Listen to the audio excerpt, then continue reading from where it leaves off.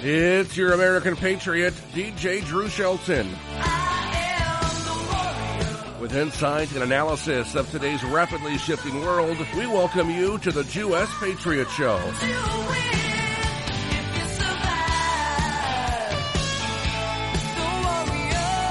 With Talk Radio's premier Jewish activist, Cindy Gross. Featuring exclusive interviews with today's top newsmakers and trendsetters. Remember, you don't have to be Jewish to be with Cindy. And now, coming from our WGBB studios in the tri-state area, your Jewish Patriot, Cindy Gross.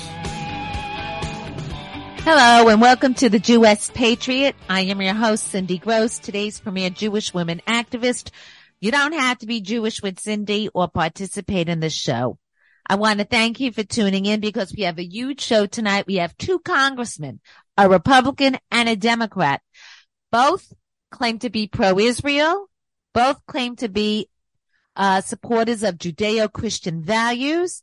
And both feel that their party is the right party for leadership today and tomorrow in America. And we're going to hear from both sides, and I'm super excited about this. As you know, I open each show with my pearls of wisdom. It's going to be brief because I have a huge discussion in between the interviews.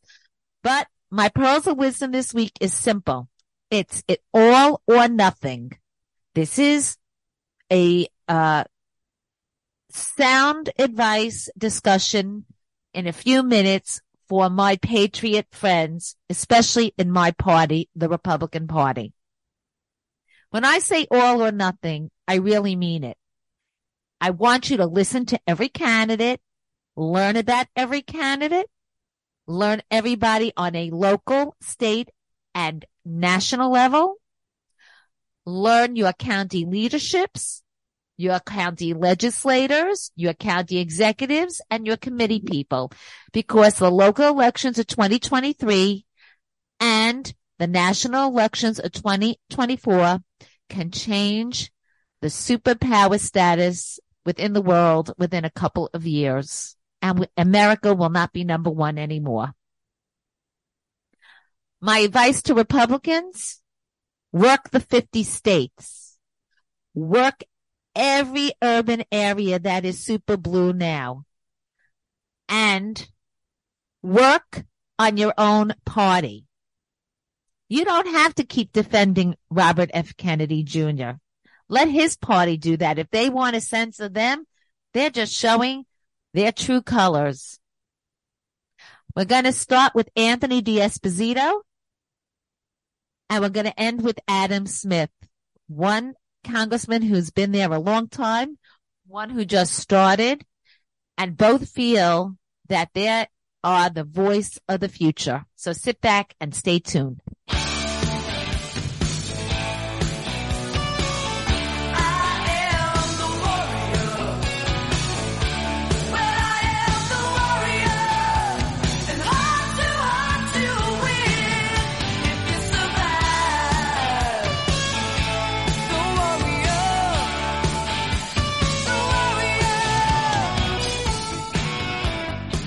Welcome back.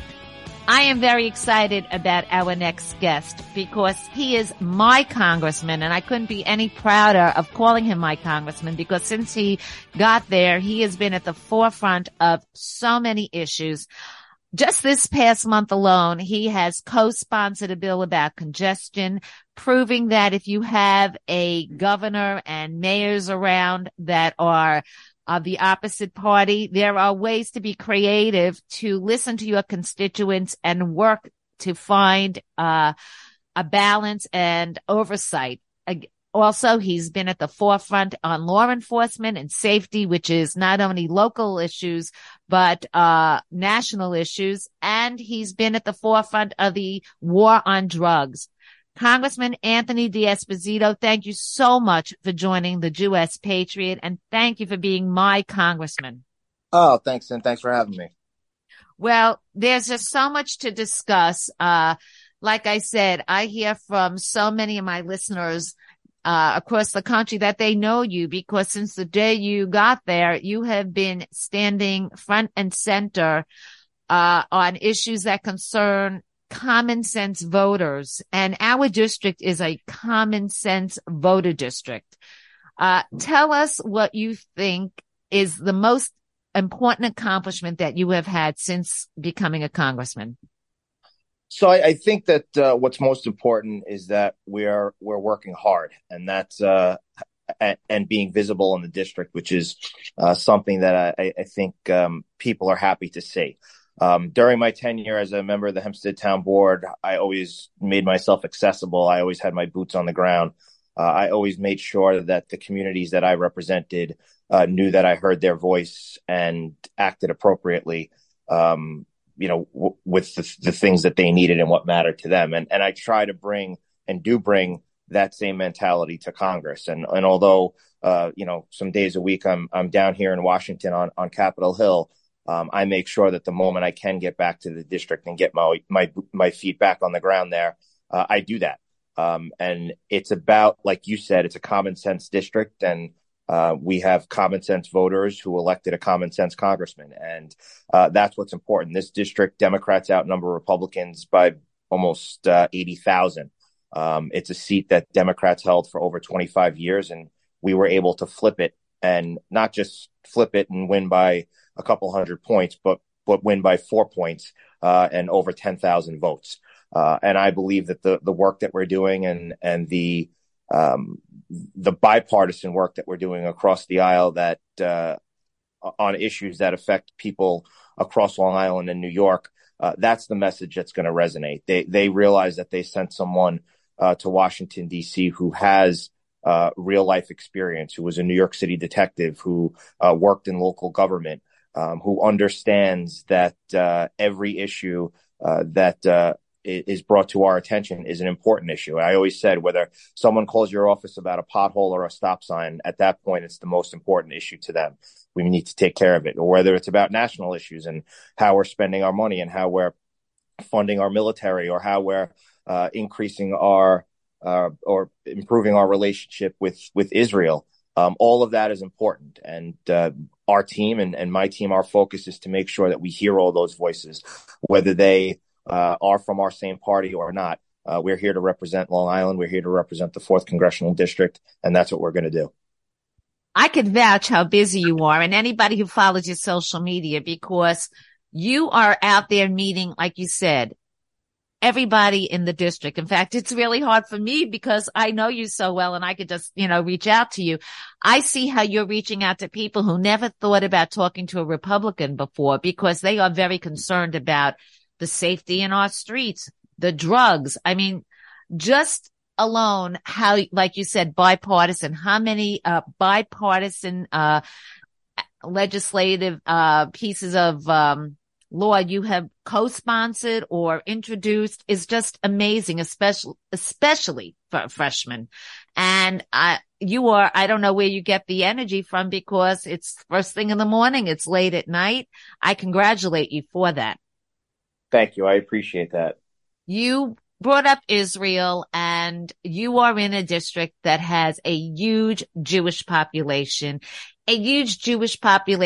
that even the Republicans in the past voted for the Democrats, supported them financially, held in their homes fundraisers and meet and greets. And yet I see a very big shift of Democrats who are Jewish and who are not Jewish, but are Zionists, who support the state of Israel, coming out in force supporting you. Tell us a little bit about that.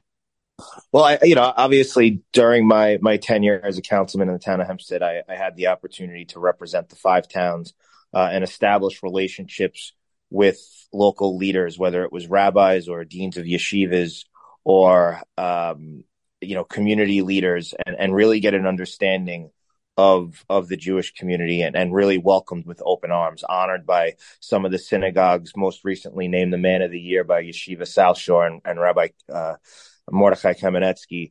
And that the knowledge and understanding of the Jewish community and the things that mattered, we put to work in the town of Hempstead. When I was as a councilman, we were one of the first towns in the country to pass anti-BDS legislation. And not only did we put the legislation on the books, being proactive and being leaders. But we were able to actually implement it. It wasn't just something done for a press release and a press conference. When there was the issues with Ben and Jerry's and Unilever, we ordered all our commissioners and our directors to remove Unilever products and stop purchasing Unilever products. So it was actually law that we put into place, and then we were able to utilize. And then when I came here to Congress, one of the first things I did within the first couple months was head to Israel on a bipartisan codel with Speaker McCarthy to celebrate the 75th anniversary of Israel's independence. And Speaker McCarthy was only the second Speaker of the House since Newt Gingrich to speak at the Knesset. And while we were there, Speaker McCarthy announced that he was going to be establishing a parliamentary work group between the Knesset and the United States House of Representatives in order to share information, in order to visit one another multiple times a year, in order to further strengthen the relationship between our two bodies of government. And I'm happy to say that just last week, Speaker McCarthy appointed me to that group. So I look forward to traveling back to Israel many more times and working with the Knesset and my colleagues here in Washington to strengthen the bond between the United States and Israel. Leadership here in Washington has a very firm understanding of our district. And I think that's clear in that, we've had 2 visits already during my first 200 days in office by the Speaker of the House to our district. The Majority Leader, Steve Scalise, has visited our district twice. Our conference chair has been in the district and will be in the district during the recess. So not only do they understand how important my seat is to maintaining the majority, but it's not just about fundraising. It's about really getting to learn every square inch of this district. And they've made it a priority when they could be traveling throughout the country and throughout the world. They come to the 4th Congressional District because they want to understand what makes it tick. And that's important. And, the Speaker was also given a very few appointments to the National Holocaust Museum Board. And I'm happy to say that one of those was given to me. So I now serve on the Holocaust Museum Board. We have been working with, I was a co-sponsor of Mike Lawler's bill to establish a special envoy to the Abraham Accords. So that is something that I am confident is going to pass through the Senate and will be signed into law. So there's a lot of great work being done. We just had a visit from President Herzog last week, and I got to chat with him a few minutes and reminisce about our visit to Israel just a couple short months ago. So we are making it very clear in the face of hatred throughout this country and a lot of hate right here in Washington. We are making it clear that not just Republicans, but there's a bipartisan effort to strengthen and grow the relationship with our greatest ally. So you brought up a couple things I really want to follow up on. You brought up the Herzog visit. And of course, members of the squad took the opportunity to bash Israel and through their words, promote anti-Semitism. And you are, having a very strong, re-election, discussion as far, you are targeted by the Democrats. And what do the Democrats do? One of the people in their primary is somebody who would be probably part of the squad if he's considered as their candidate. What do you have to say to the constituents in your district about the possibility of having a squad member represent us? I think that the message is clear that I have, sometimes I think that Democrats get $1 every time they say MAGA extremist. I think it's clear from my voting record. It's clear from my tenure in government, and it's clear from where I came from. I sat in a unmarked police car in Brownsville, Brooklyn, with people on my team, different color skin, different religions, different economic backgrounds, certainly different political ideologies.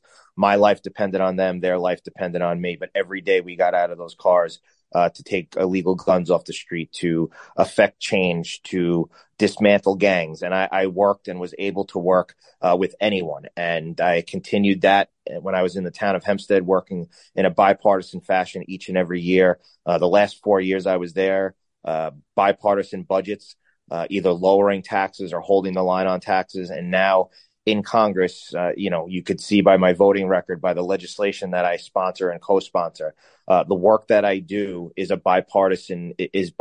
I mean, just yesterday, I put forth legislation, combating the congestion pricing plan that our state legislature is putting into effect. It was done in a bipartisan fashion with Democrats from New Jersey, and that's the work that our neighbors want to see. They want to see someone roll up their sleeves, head down here to DC and do the work of the people. They don't want to hear partisan bickering. And listen, does it happen sometimes? Absolutely. We fundamentally agree on a lot, but there are things that we could work on that we can deliver tangible results to our district. And that's exactly what I'm doing. I've always said I'll work with anyone and anyone in order, as long as it means positive results for Nassau County and Long Island. And that's what I'm going to keep doing. I mean, the fact is that the Democrat Party here in New York, they are in a war amongst each other. And that war is to see who could be more far to the left, who could be more progressive. Whether it's Laura Gillen, who accepted money from these individuals who implemented legislation that has completely destroyed our city, or whether it's Kevin Thomas and the others who have, Kevin Thomas supported cashless bail. He supported congestion pricing. He is as progressive as they come. And like that's who I was referring to.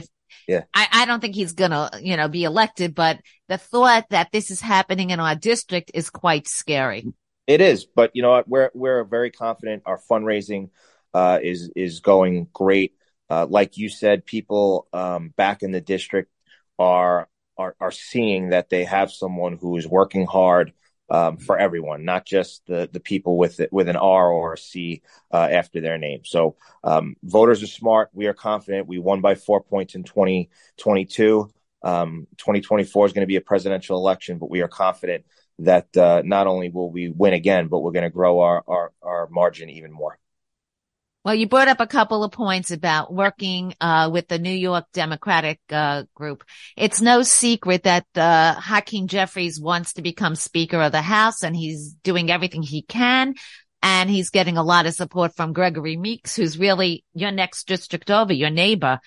How is your relationship with them? And what do you see happening? Because those are probably the two strongest that are going to be working against you. Yeah, I mean, listen, he's the leader of the Democratic Party. I think he sees that, leadership of the Democrats in New York State is in a tough spot. They haven't been very successful with elections over the last 3 years. But what they don't understand is that I come from Nassau County, and our chairman, Chairman Cairo, is, I would argue, one of the best in the business. He is well respected. He has, and we have, an army that will be out there every weekend. And I remember when I was running in 2022, and the NRCC would check in every week and ask about, they would check in with Chairman Cairo and I and ask about how many doors we were able to hit that weekend. And, I think the first weekend we said we hit 58,000 doors. And then the weekend after it was 61,000 doors. And they eventually didn't believe us and sent people to Nassau County to see us in action. And to this day, when we go to conference meetings, leadership talks about the mechanics that we have in Nassau County. So listen, the Hakeem Jeffries and Gregory Meeks can be out there raising money. There's a lot of seats that are going to be up for grabs in New York. Obviously, they want to win them.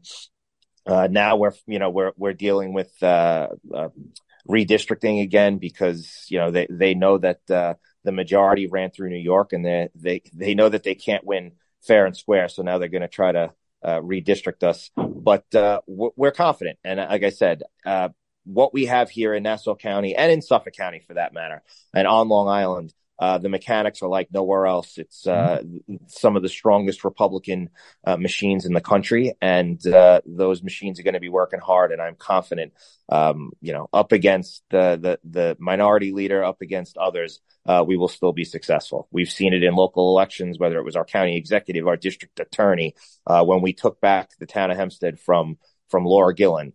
We have the right candidates, we have the right issues, and thankfully we have the right supporters who are out there each and every day in the trenches working hard to make sure that we're victorious.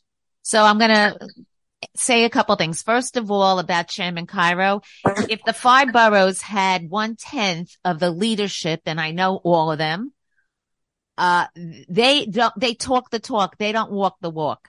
Chairman Cairo takes it seriously. He takes his team seriously. And that is why he was recently promoted to a statewide position by Chairman Cox. So everybody knows there's a lot of jealousies, but he does the work. So you're totally right.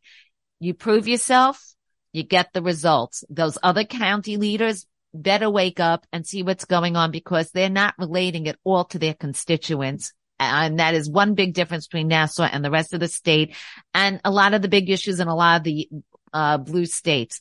The other thing I want to talk about with you, and I say this over and over and over again, and you keep bringing up the 2 words I talk about, local elections. People think that 2023 isn't important because it's not a congressional race, it's not a presidential race, and they don't understand that this is even more important because so many of your constituents know you, because you were out there for years meeting and greeting and going to everything locally, every library event, every school event, every church event. You walked in all the parades, you shook their hands, and they related to you regardless of whether or not they were a Democrat or Republican. I can't emphasize enough to people to make sure they're registered, get out in the primaries, and get out and vote in November for the local candidates. Tell everybody from your own experience how important that is. Oh, it's critically important that serving, locally for the 6.5 years that I did.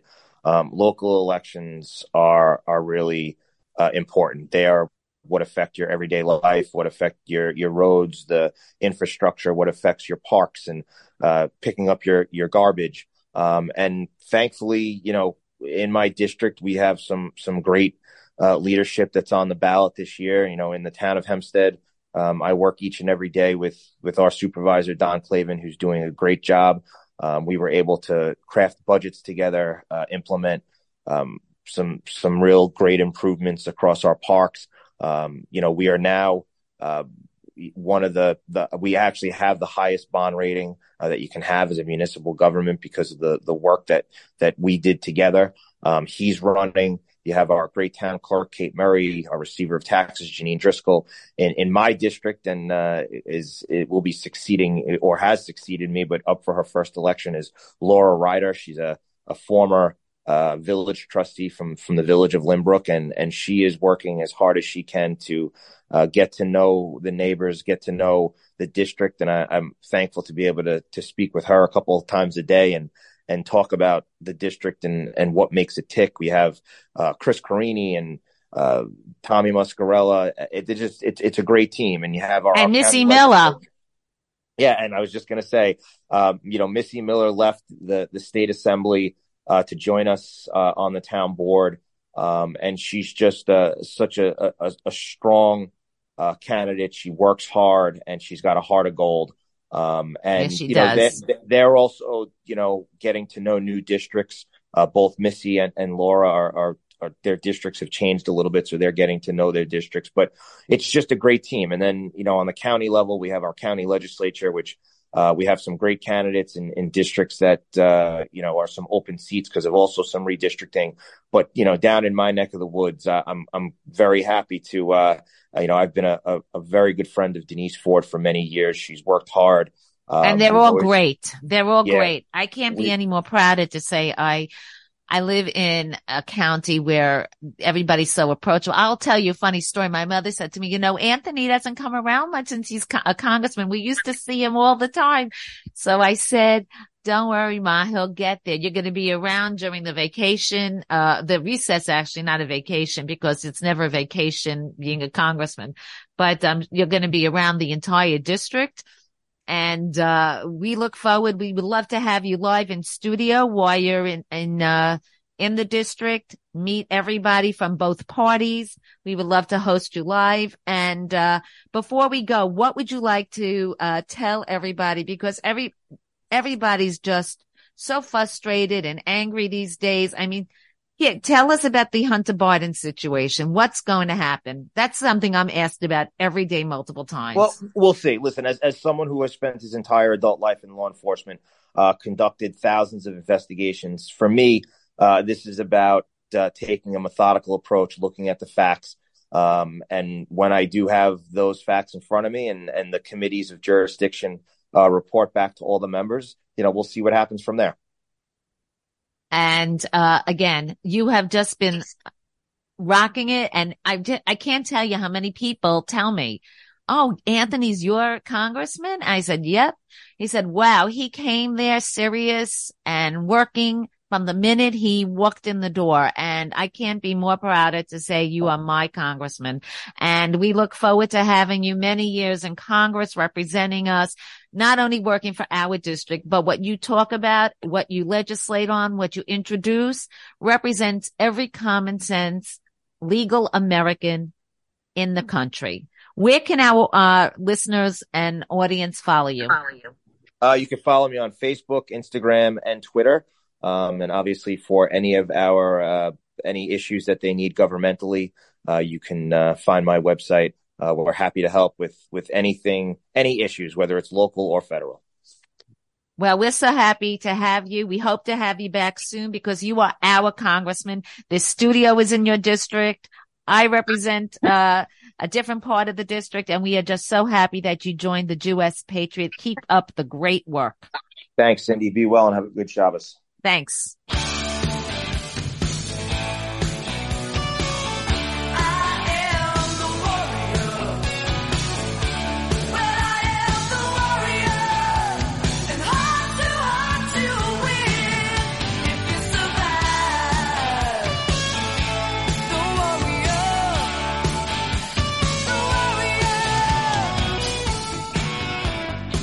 Let RFK speak, let any anti-Semitism be exposed. By Cindy Gross. Let Robert F. Kennedy, public figures and candidates speak and get caught on tape. Let us find out who they really are by hearing them op-ed. Cindy Gross is the Jewess Patriot, radio's premier Jewish activist syndicated through Conservative Television of America, Real Talk Radio and the Black and White Network. She is the chair of Jewish Vote GOP and was a Jewish advisor for many 2022 candidates. Her lawsuit against the NYCDOE exposes scandals and corruption within public schools. Reach her at jewishvotecounts@gmail.com. I watched and rewatched those clips of the hearings of the censorship of Robert F. Kennedy Jr. Unfortunately, too many of you won't. It's a shame, because you were watching democracy fall faster than the rush at kosher pizza stores after a fast day. Let Robert F. Kennedy speak and get caught on tape. Let us find out what he really is by hearing him. How many times since he announced his candidacy did he have to walk back comments made that offended Jews? Last May, he defended proud Israel and Jew hater Roger Waters as a global hero, and then had to explain that he had no idea of Waters' anti-Semitic history.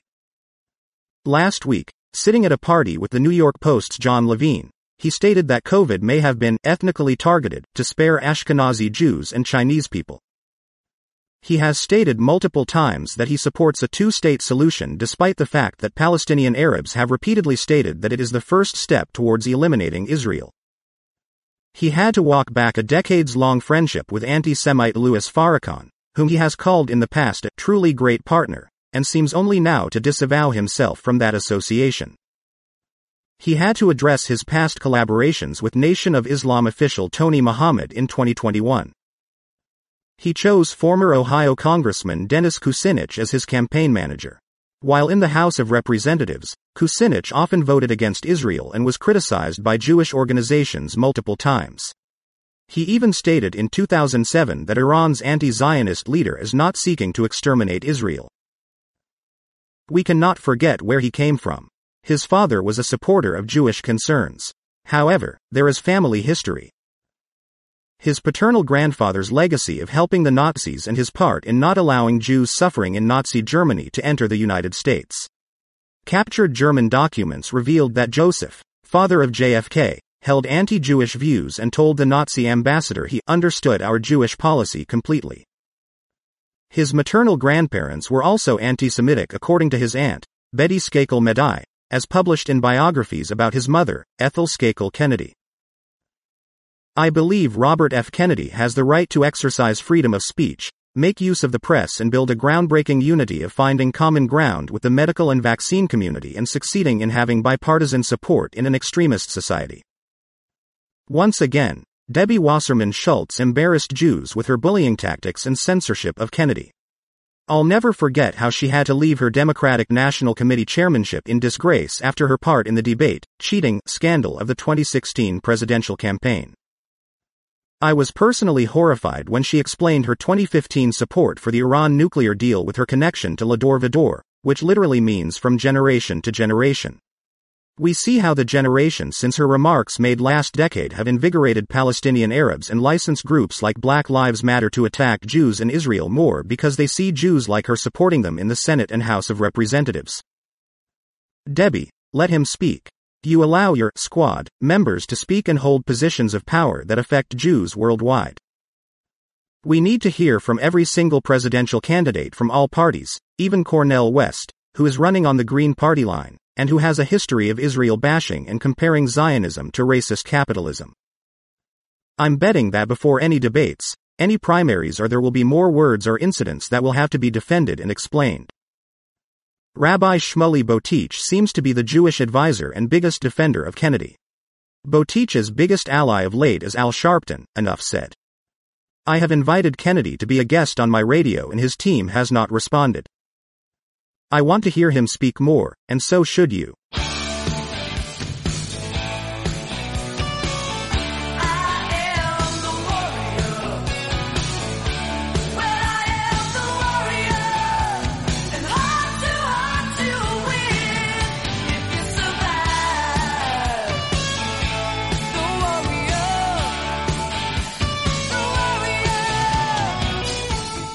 Welcome back to the Jewess Patriot.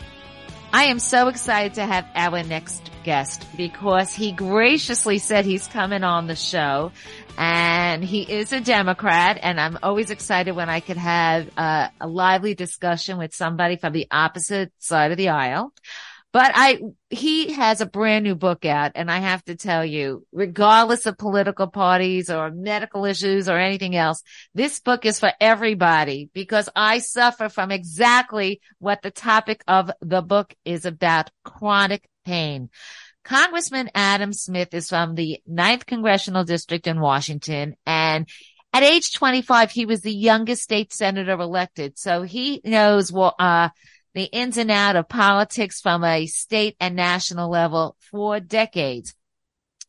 He, when the House had the majority, he was the chairman of the Armed Services Committee. He is currently a member of the New Democratic Coalition and the Progressive Caucus, but he has a brand new book out called Lost and Broken: My Journey Back from Chronic Pain and Crippling Anxiety. And it talks about his 6-year struggle with pain and anxiety. So thank you so much for joining the Jewess Patriot. Well, thank you. I really appreciate the opportunity. Well, like I said, the topic is something I think we could all agree upon wherever we live, whatever our age. I know I talk to my friends on a daily basis. One's knees hurt, one's shoulders hurt. It's a discussion that seems to hit everybody. What made you decide, though, to go public and discuss your journey? Yeah, the biggest thing that made me decide to go public was the understanding that so many people are suffering similarly. And if some combination of chronic pain, anxiety, and depression, millions, probably tens of millions of people in this country go through this. And based on my own journey, throughout my life, but particularly through the 6 years that I was really in bad shape, it's a difficult path. And I felt that my story could help people find treatment, find things that could help them get better by being part of that discussion. I mean, I don't mean to imply that my story is, well, everyone's in this situation, but it does give you some guideposts if you're dealing with anxiety, depression, or chronic pain for where to go to get help and what the best path is to find that. So I have to read one of the people who actually endorsed the book and wrote a beautiful recommendation for it was Ben Affleck, who we all know. And he said, Lost and Broken helps advance a long overdue effort to talk more openly about and find better solutions for both chronic pain and mental illness. Now that speaks volumes from an international superstar that he wrote this for you. How did you come to Ben Affleck? Yeah, it was very kind of him to do that. Actually, I met him back in 2007. He played a congressman in a movie, State of Play. And I was one of the congressmen that he interviewed to sort of ask, okay, what's it like to be a member of Congress? From that, I also found out that he was interested in development aid in the Democratic Republic of the Congo, specifically in the Eastern Democratic Republic of the Congo.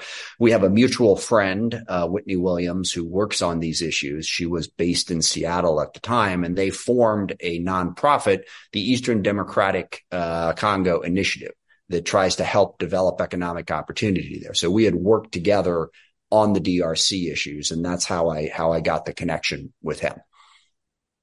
And what your book really talks about a lot is a discussion about how to encourage people to confront it. A lot of people don't even want to recognize they have a problem. They blow it off. And I think that's a big issue in and of itself. That was me. Yes, for a long time. Yes. We all make the excuses. You probably say another bill I have to go vote on, or another all-nighter because we can't agree. Sorry to, but actually the biggest excuse that you make when it comes to mental illness, now the physical side is a different thing, is, there is a stigma around mental health. And if you go to somebody and say, gosh, my knee's not feeling really good today, maybe I should go see someone. That's a conversation you can have. If you go up to someone and say, oh my God, I'm clinically depressed, there is a feeling that you will be stigmatized for that, first of all. And the second big challenge that I found is, how do you treat a mental illness? The general idea is, well, this is just the way I feel. How am I going to change the way I feel? So I had this huge block that said, there's really nothing you can do about it. I like to joke that the Onion, which is a satirical magazine, had this headline that I saw probably 20 years ago: psychiatrist actually cures somebody. The idea that, that there's anything you could do about mental illness is also stigmatized. And the truth is there are very clear treatments for all of these things that can help you get better. So those things block people from taking that first step to go say, yeah, I think I don't feel good, but let's go ask somebody. Your mind is the same as your body.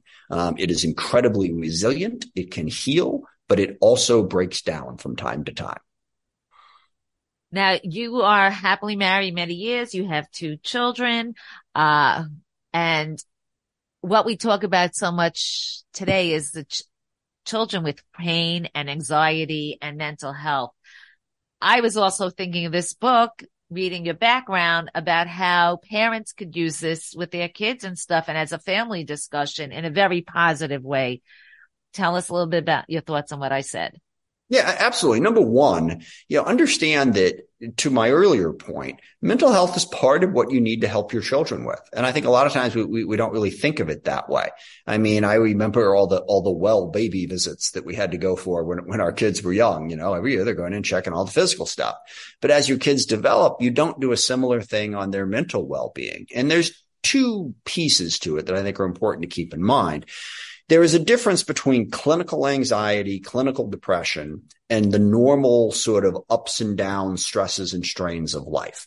Now, both of these things require an approach. Okay. Both of them are things that you need to deal with. I'm not saying that if you don't have clinical depression or clinical anxiety, you don't have any mental health issues.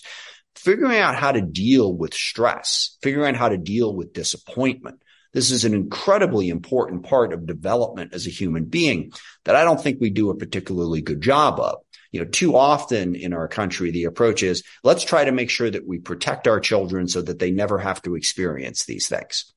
That's just not going to work. Life doesn't work that way. I don't know, maybe there's somebody out there who's lived their entire life, never had that happen to them, but I haven't met this person yet. Better to teach our children how to be resilient. How do you deal with that disappointment? And then if there is something deeper that gets into a clinical depression, clinical anxiety, there are treatments there as well. But to begin with, I think it is really, really important that we teach children one vital thing. And I've had this conversation with my now 20-year-old son repeatedly. When he's all upset about something and I'm trying to talk him through it, he said to me I can't change the way I feel.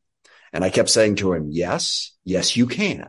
Okay. I'm not saying it's easy, but it's part of how you're going to have a better life, is to understand you can do that and to figure out how. So yes, I think this could be enormously helpful for parents as well. So your journey was 6 years, over 6 years. And what made you come to the point that you realized that you've coped with it and you've dealt with it, and that you feel like you've changed and that you could deal with it better?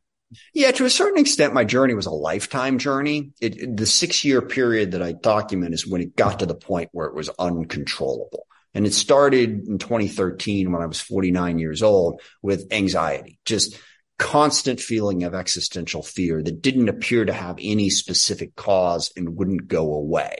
Okay. So I had to go try to find help with that. And then a year later, my hip started breaking down, and a lifetime of, surgeries and chronic pain and difficulty got to the point where that too was uncontrollable. So the first thing I had to do, and this is what I do in the book, I sort of start in the middle at my absolute bottom point after my third hip surgery. And I'm not getting better. And it's like, okay, how did I get here? And I go back, through the history of my life, both in terms of anxiety, problematic things from my childhood. I was adopted, had all kinds of challenges with my family growing up. How did I get here? And then how did I get out? And the way ultimately I got out, I went desperately looking for help. All right. Psychologists, psychiatrists, physical therapists, internists, as I document in the book, I went to well over 100 different providers trying to find the answer. In the end, where I found it was with a psychologist who understood and walked me through 3.5 years worth of psychotherapy that focused on the basic question of my inherent self-worth and whether or not I believed I had it. Much more to be said about that, but I'll put that aside for a moment. That discussion helped me deal with the anxiety. And then on the chronic pain front, I finally found a muscle activation therapist who gave me the valuable insight that when it comes to pain, it's not just a matter of how strong or flexible you are. Are your muscles activated? A lot more can be said about that as well, but those were the two big discoveries that then helped me start to get better. So I was starting to get better 2017, 2018, eventually got better by probably about mid 2019. I also had to get off of a variety of different medications along the way, which is another story. But that was the path. So what I liked about what I read and what I thought was really the best thing is that it's not a one way cure for all. And as you just described so well, you took the analysis, the medicine, you put it all together and you figured it out. It's not like a one doctor system or a one way approach. And that's really what I like about your journey, and that you explored it all and you discussed it all so honestly. And what I got out of it is, they're like you described so well, what's the difference between being clinically depressed or anxiety or just having a bad day? And people sometimes often confuse that. They're not people who could diagnose it. And I think that's what I got out of your book. You talk about it from the point, not as a politician, but as a person suffering from this, and how you took the effort to learn about yourself, to help yourself. Because if you're not going to take that effort, no one is going to. Yeah. And that's the other important lesson that I learned. I've always been I'm a detailed person. I think about things obsessively. How am I going to solve this? How am I going to get through this? But when it came to my healthcare, I was more frightened than thinking. It was like, oh my God, what's happening to me? I don't know what's happening to me. I'm going to find someone who does know what's happening to me. That person's going to tell me how to fix it, and I'll be good. Sadly, as I point out in the book, that doesn't really work. That you have to take a certain amount of responsibility for your own healthcare. You have to understand how your mind works and how your body works better. Find the people who can help guide you, but there's no simple thing. Well, the simple thing is oftentimes what leads you to medication. It's like, I don't want to have to figure out, my mind or my body. Give me a pill, fix it, and then I won't have to worry about it anymore. Most of the time, not all of the time, I'm not, as I joke at this point in my interviews, I'm not going to go all Tom Cruise on you here about medication. But most of the time, medication isn't the answer. We over rely on that instead of actually addressing what's going on with the mind and the body. I couldn't agree with you more with that because I see this all the time. And you are on 2 committees that are involved with healthcare. So you do follow a lot of this and you probably know a lot more than the average person on this. So, yeah. What else would you like your reader to come out of after they're done with the book? Yeah, I think, just an idea, first of all, for if you have a problem like this, or if you have someone close to you that has a problem like this, an idea of sort of, here's some of the initial steps I can take to begin the path to getting better. And that's, why I walk through, when it comes to the mental side, the details are having that inherent sense of self-worth is crucial. That's what I did not have. And I thought that my self-worth was something that I had to prove. Now, I worked hard to make sure that I could prove it, to say, okay, I'm a good husband. I'm a good father. I think I'm a good friend. I'm good at my job. I've succeeded, but the thing is, if you walk down that road, that's not what self-worth is about. Self-worth is you have it because you're human, period, full stop. You don't have to prove it to anyone. All right. I struggled with that. So understand that you can have a lack of self-worth even if you are successful. It's a different thing. And then second, psychotherapy really does help because a lot of times what can trigger anxiety and depression, sort of my shorthand for it is stress, strain, the ups and downs of life. That's coming from stuff that you're very much aware of. Okay. Clinical anxiety and clinical depression usually comes from stuff that you have repressed, that you haven't dealt with.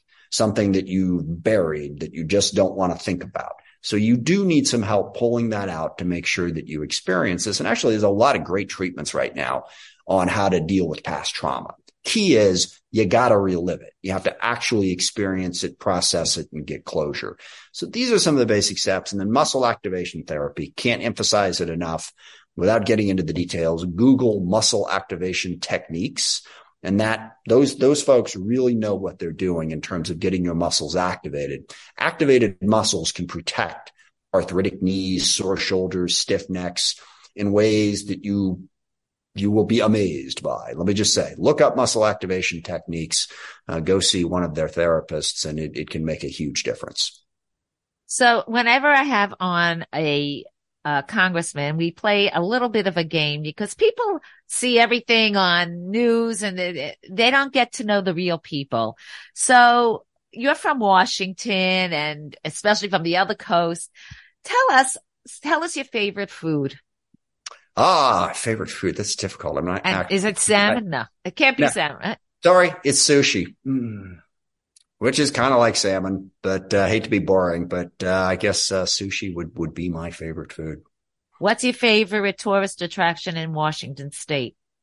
Oh, gosh. Mostly I just like hiking in the hills, but I would say my favorite tour, I'm a huge sports fan, so I would say the two baseball stadiums. Got to go see a game at T-Mobile Park, and they changed the name so often I have to keep up with it, but I think it's CenturyLink, the football stadium. So my favorite attraction is going to those two stadiums. Taylor Swift was just there.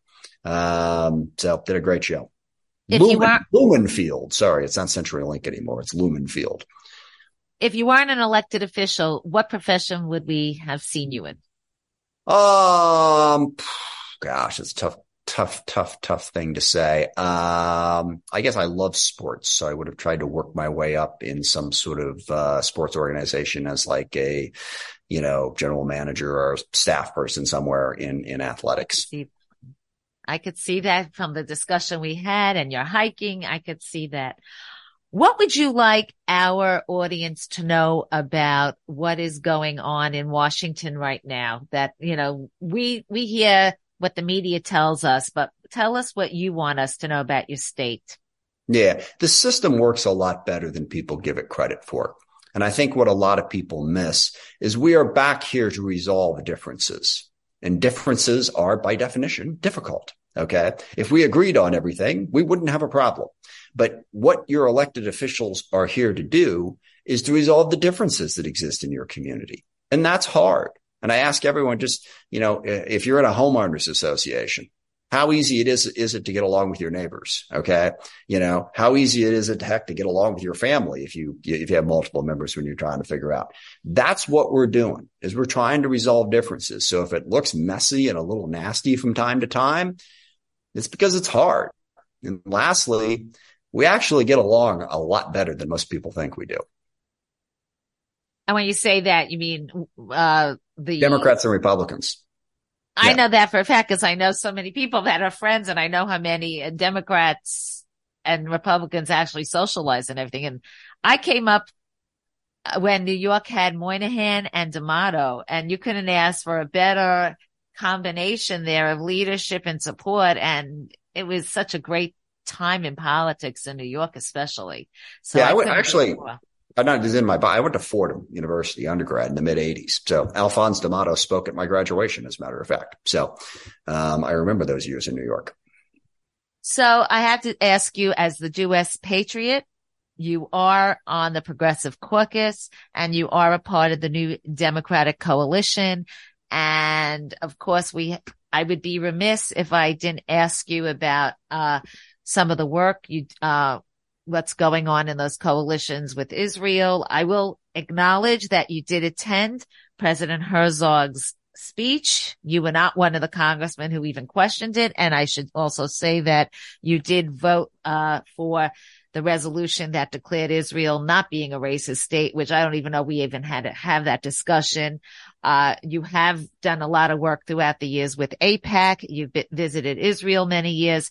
Tell us what's going on from your perspective with the Jews and the Democratic Party and some of the outspoken people from the squad. Well, okay, yeah. Try to keep this answer at least somewhat concise. Most important point: there is still incredibly strong bipartisan support for Israel, and you saw that in that vote, and you've seen that in the statements that are out there. So please don't think that we're abandoning Israel. We're not. Even within the Democratic Party, the overwhelming majority of people in the Democratic Party are supportive of Israel. And I think that bond between our two countries remains strong. Obviously, there are some challenges going on internally within Israel right now, but we're no strangers to those types of challenges here in the U.S. either. So there is still a strong commitment. I think there is, speaking for myself, I'm going to speak for the Democratic Party. I still worry about how it is going to ultimately be resolved with the Palestinians and with the West Bank in particular. I still support a two-state solution. It's going to take a long time.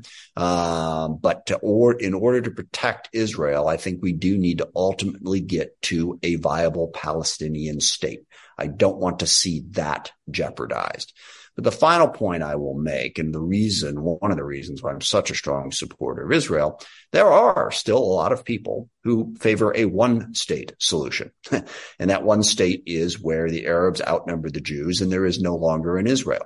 I recently read a book called Palestine, 1936, which goes back to the British Mandate and after the collapse of the Ottoman Empire. And look, back then, the Arabs in that area had a choice to make. They could have split it and chosen two states. They didn't. They chose to fight. They chose to say that Israel should not exist. And that fight is still going on to some extent. So I am very supportive of Israel's right to defend itself and, crucially, Israel's right to exist. And sadly, there's too many people who still question that.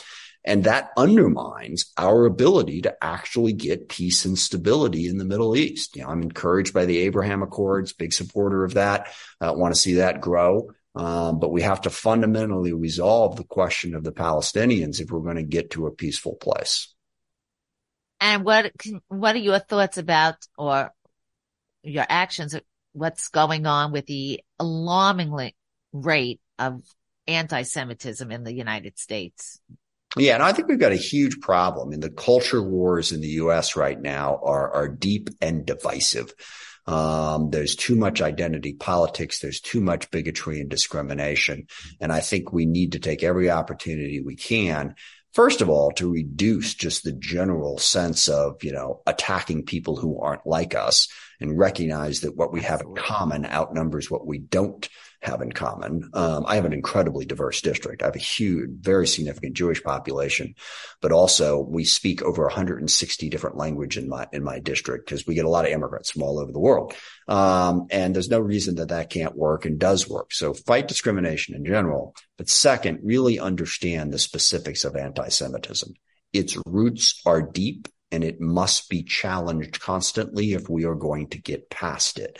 And we've seen it flare up, frankly, on both the right and the left. Correct. In a way that everybody should stand up against when they see it. I couldn't agree with you more with what you just said, because we are seeing it on both extremes.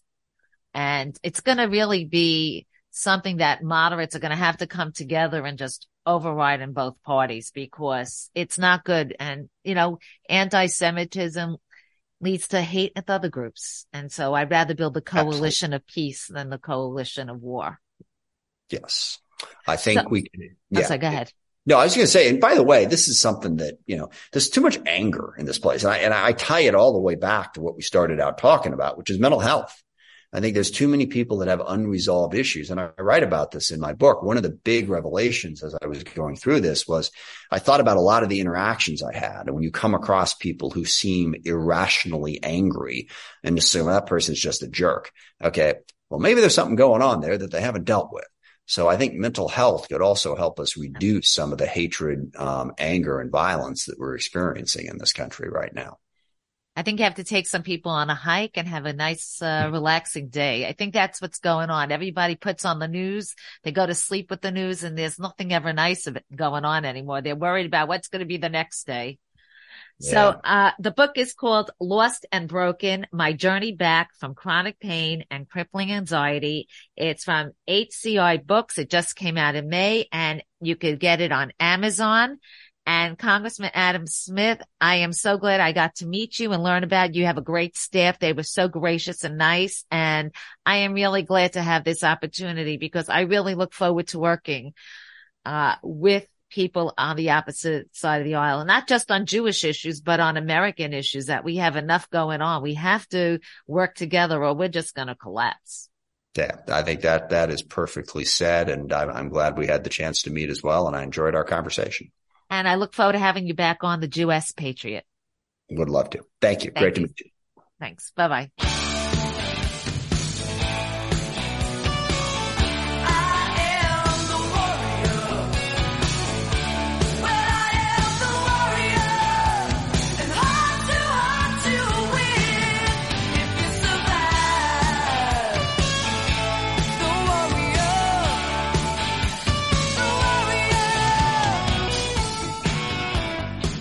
It's your American Patriot DJ, Drew Shelton. You are listening to the US Patriot with Cindy Gross. Always great conversations. Hopefully you have enjoyed the program. Look, I want to leave you with a song today that has just taken over this country, maybe even the world by storm, because it remains the number one song currently on the charts when it comes to iTunes. Anyway, that's the chart I'm looking at. But Jason Aldean, Try That in a Small Town. This song has been out since May. I've been playing it on my platform since May.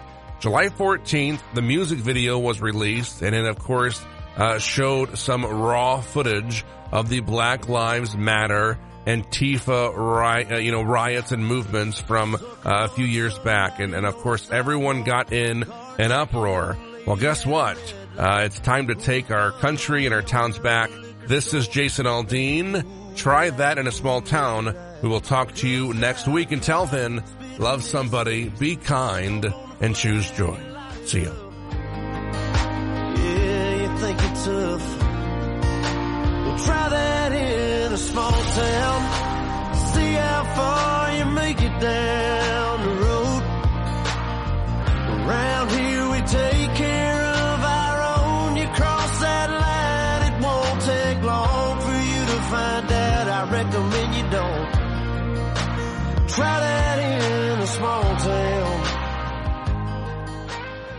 This is Cindy Gross, the Jewess Patriot. I look forward to seeing you next week. Thanks for watching the Jewess Patriot Show with Talk Radio's premier Jewish activist, Cindy Gross. Be sure to download Cindy's next program, as well as previous ones available internationally on iHeartRadio, Spotify, and in Israel on Jewish Podcasts. See you next time on the Jewess Patriot Show.